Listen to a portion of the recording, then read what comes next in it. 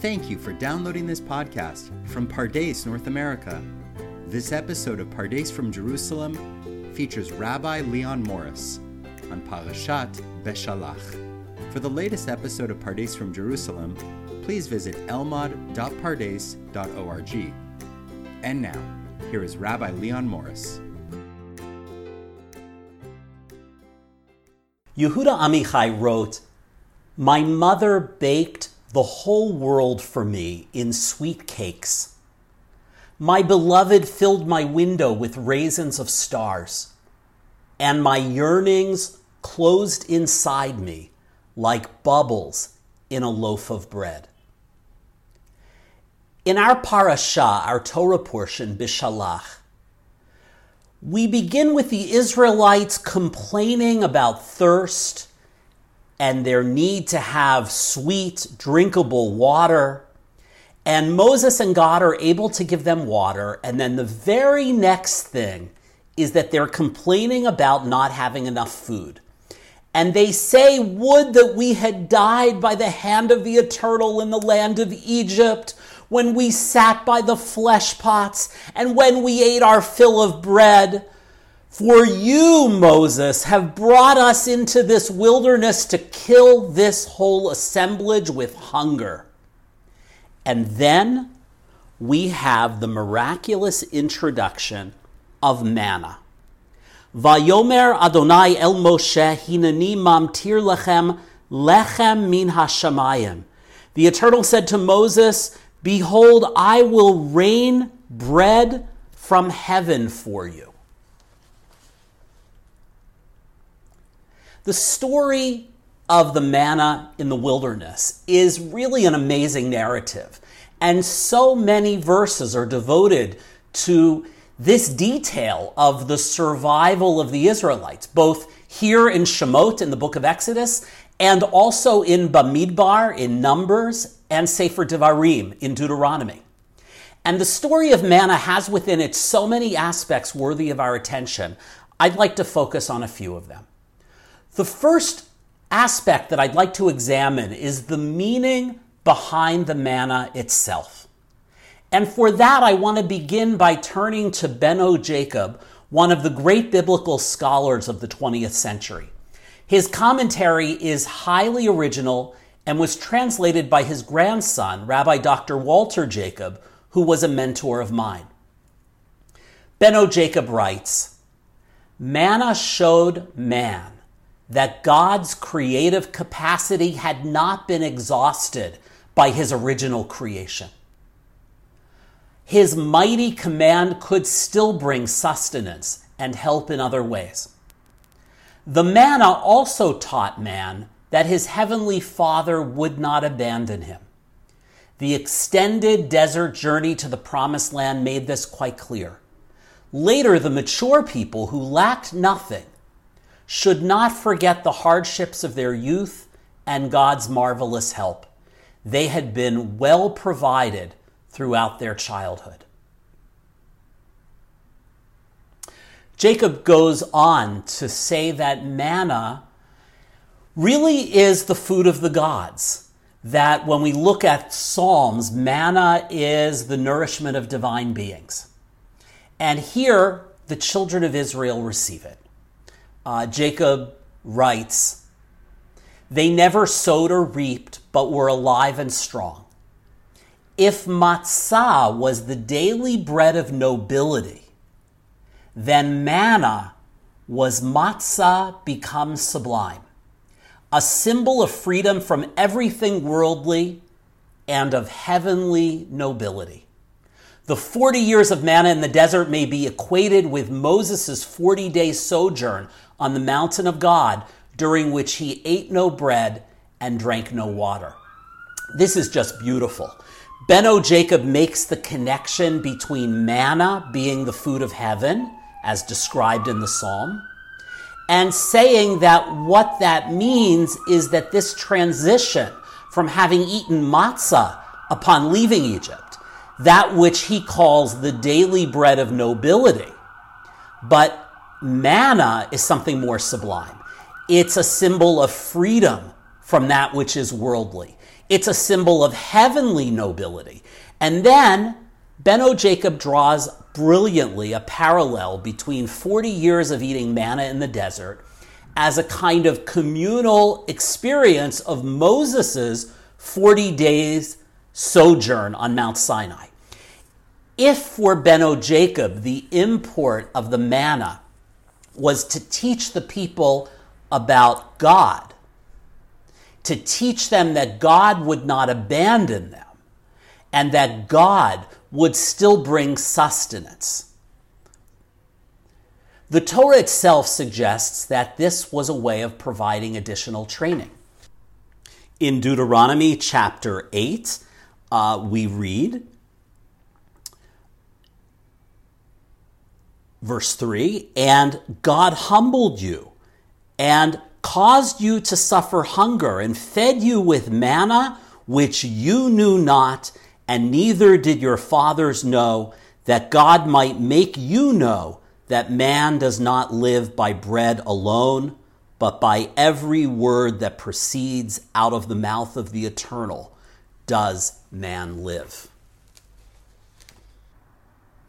The tradition equates the first blessing of Birkat Hamazon, grace after meals, in response to the falling of manna, the experience of manna.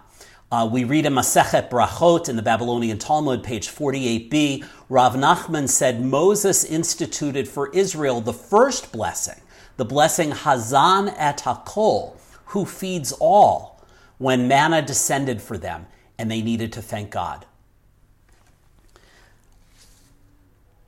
The idea of manna as a test is further reinforced by Ramban, Nachmanides, on that verse from Deuteronomy, which I read.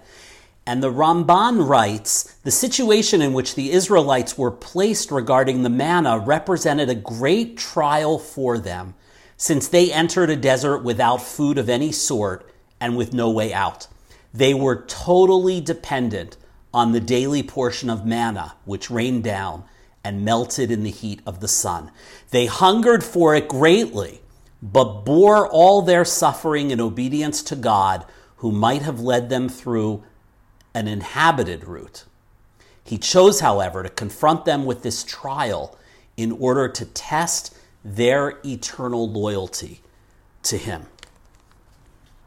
And Moses Mendelssohn, in his commentary, Habior, writes, by being placed in a position of absolute reliance on God for their daily sustenance, they would become habituated to trust in God and to put their faith in God, and their faith would become part and parcel of their nature. In this way, manna is a kind of theological testing ground, and which the children of Israel more or less pass, and which cultivates in them the kind of faith that would be required, if not by them, then by their children, when they enter the land of Israel. The second idea tied to manna that I'd like to explore is this notion that everyone's amount is the same each day, whether you gather a lot or whether you gather a little. The Torah states, Moses said to them, "This is the bread that the Eternal has given you to eat. This is the thing which the Eternal has commanded. Gather of it every person according to their eating. An omer for every person according to the number of people, you shall take it. Every person for those who are in their tent." And the children of Israel did so and gathered, some more, some less. And when they did measure it with an omer, the one who gathered much had nothing left over, and the one who would gather little had no lack. On the one hand, we have the sense that each person gathered according to his or her need. But it's a little confusing here because they're told to gather just an omer, one measure of the manna for each person in their household. And then we're told that some people gathered more and some people gathered less, and it's not clear exactly what this means. Rashi comes and says about this that there were some who gathered much and there were some who gathered a little, and when they came home and they measured it out by an omer, the one who gathered a lot and the one who gathered a little had precisely the same amount, 1 omer per person in his family. And this was a great miracle. So the idea that the miraculous nature of manna was, at least in part, that each person got what he or she needed is reinforced by a Gemara that suggests that this tailored portion for each person was not only in regard to the quantity, but also the quality and the taste. In Masechet Yoma 75b, we read with regard to the manna, it's referred to in different ways in different parts of the Torah. It's called bread in Exodus chapter 16, verse 4, and it's called oil in Numbers chapter 11, verse 8, and it's referred to as honey in Exodus chapter 16, verse 31. And the Gemara asks, how can we reconcile these verses? In other words, they're asking, did the manna taste and have the qualities of bread, or was it like cakes soaked in oil, or was it like wafers that are soaked in honey? And the Gemara says in the name of Rabbi Yossi, the son of Rabbi Chanina, for the youth it was like bread, for the elderly it was like oil, and for the children it was like honey. Each person received what was appropriate for them. And this idea that the manna was distributed to each person according to his or her needs, and yet it was also the equal amount, is developed by Rabbi Micha Odenheimer, who asks, what is the essential quality of manna? It is a sustenance unmediated by a human economic system. It cannot be stored or hoarded. Left overnight, it spoils, corrupts, and crawls with worms. Each and every person is charged with gathering just enough manna to eat for one day. And the Torah calls this Devar Yom Biyomo, each day's matter on that day. Odenheimer goes on to explain that this is part of the revolutionary nature of the Exodus, that as opposed to Egyptian reality, here with regard to manna, we don't have the gross accumulation of resources, but rather the most modest amount of sustenance that each person needs for that particular way. There's another way in which this is explained, which is not each person according to his or her needs, but rather each person according to what he or she deserves. This is a classic theological reading in which we have the principle of midah keneged midah, measure for measure. And in that same page of Gemara, Yoma 75, but this time Amud Aleph, we have a passage in which the Gemara is exploring the seeming discrepancy of exactly where did the manna fall and how convenient was it. The Gemara is responding in some ways to the fact that in the book of Numbers it says, when the dew fell upon the camp at night, manna fell upon it. And in Exodus it says, when the nation went out and gathered it. And elsewhere in Numbers chapter 11, it says the nation searched and gathered. So the Gemara is asking, which one was it? Did the manna fall right outside their tent? Did they have to go out and gather it? Or did they have to really go and search?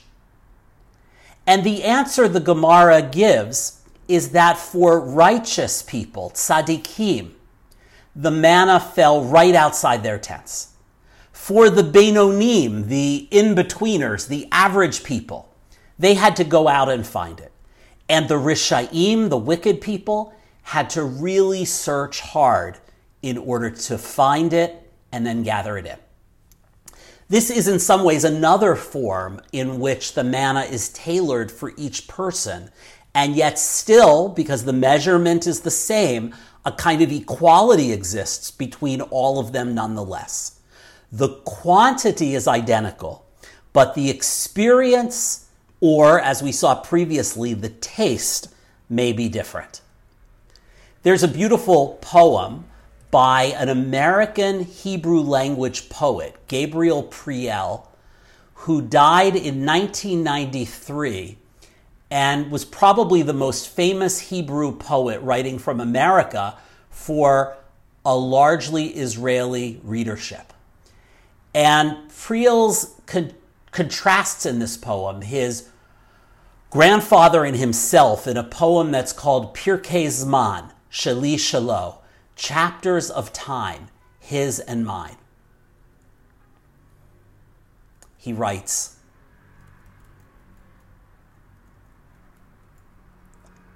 "Take a look at Grandpa, young in his Lithuanian town. Early in the morning he would rise and after prayer jot down his new comments on the law, then prepare an essay for Hamelitz, and discover qualities of manna in stale bread and hot water. He was a great man.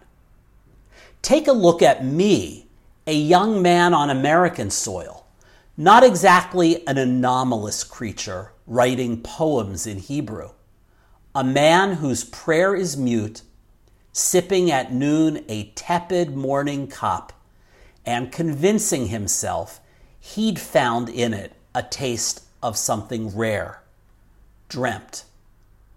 To each man his manna in his own time."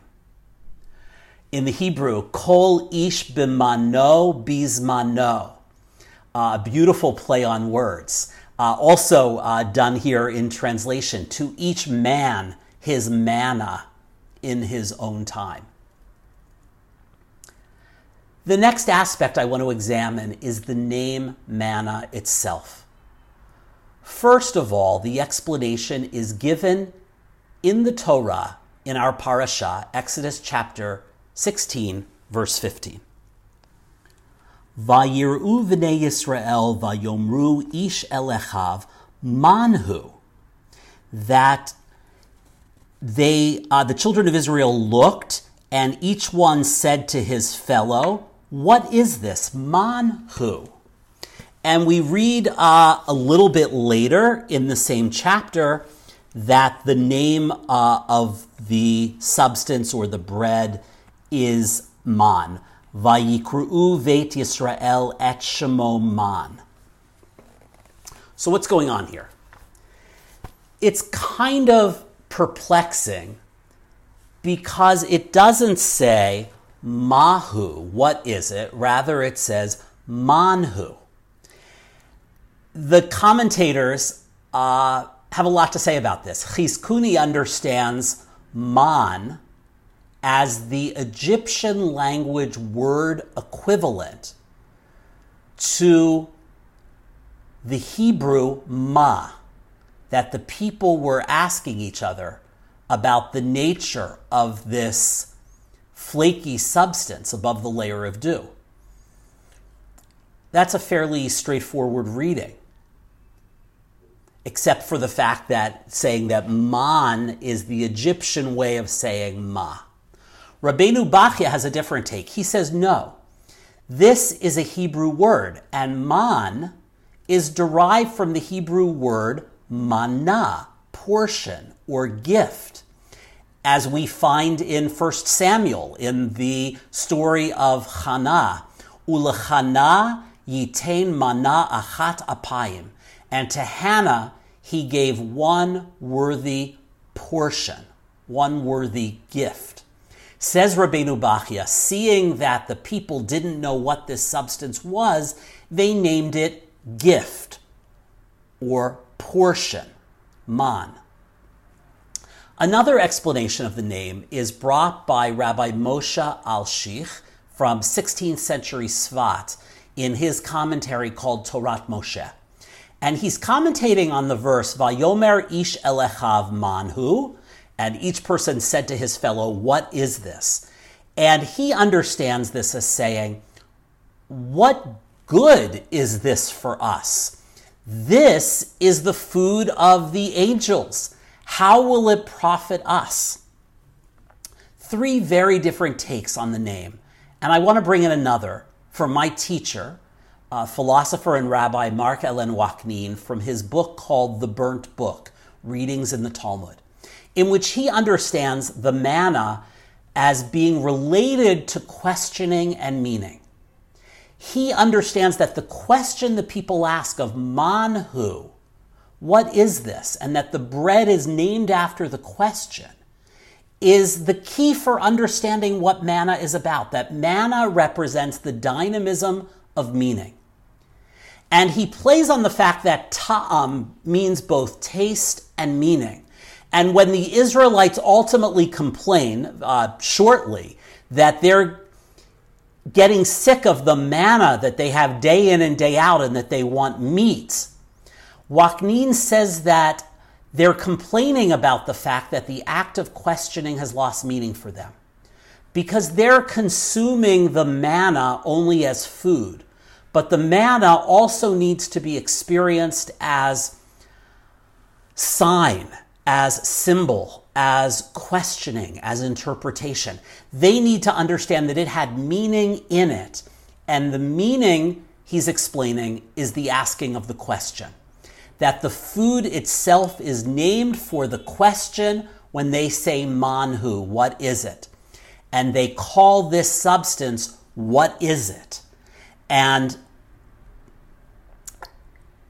if they experience this through the question which allows reality to be refreshed in it every moment, then they wouldn't need to reject it.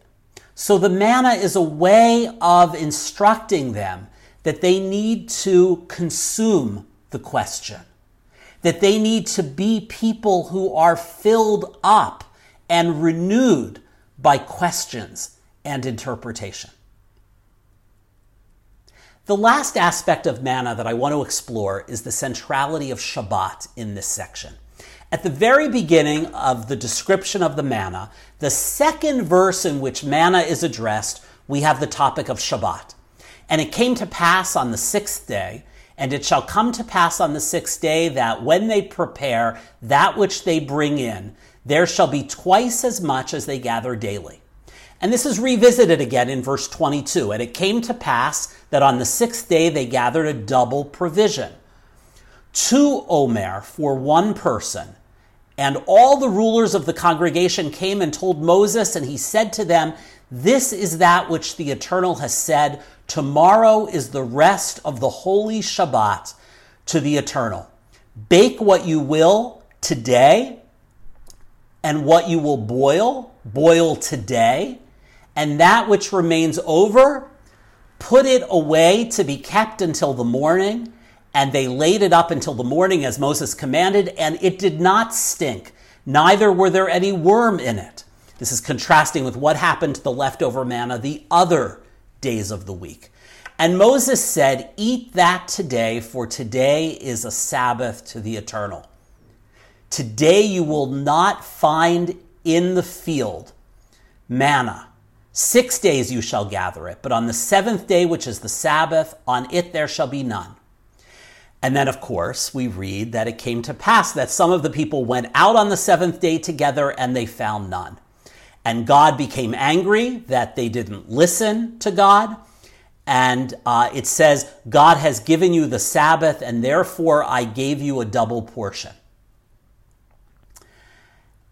And then we have the definitive statement that the name that the house of Israel called this substance is man, and the taste is described. So I want to return to Beno Jacob, and he notes that the name for manna only emerges after the observance of Shabbat. And he writes, this occurred only after all Israel together as a single household had observed the Sabbath. Meals have always united families, but only on the Sabbath, when everyone was present and the meal was specifically provided by God, did the Israelites realize the treasure which they possessed in their family and in the Sabbath. Only an Israelite who is celebrating the Sabbath could have known the meaning of manna. It's beautiful, and it's worth noting here that this is the first instance of the mention of Shabbat, that the mention of Shabbat in the context of manna in Exodus chapter 16 is the first time Shabbat is named. We have the establishment of Shabbat, of course, in the story of creation toward the beginning of Genesis. But it's not called Shabbat. It says there, Vayishbot bayom hashvi'i, that God rested or ceased on the seventh day. But the day itself is not called Shabbat until we get to Exodus chapter 16, verse 23. Vayomer aleihem hu asher diber Hashem Shabbaton, Shabbat kodesh lashem machar. And he said to them, this is what the Eternal has said, tomorrow is the rest of the holy Shabbat to the Eternal. Bake that which you will and bake today, and what you will boil, boil today, etc. And so the very definition of Shabbat, the very naming of Shabbat, is first asserted through the dependence on God to provide on a meal that is entirely catered by God. And both Shabbat gets named and manna gets named in the very same chapter. I want to conclude by returning to Beno Jacob, who writes about the whole narrative of manna. He writes so beautifully, and with this we'll conclude. Life and God's constant recreation is experienced most readily by us all when we see the early morning dew. All life again seems fresh and new. The ancient Israelites who lacked faith may also have risen early to inspect the manna collected on the previous day, but they would have found that it had rotted.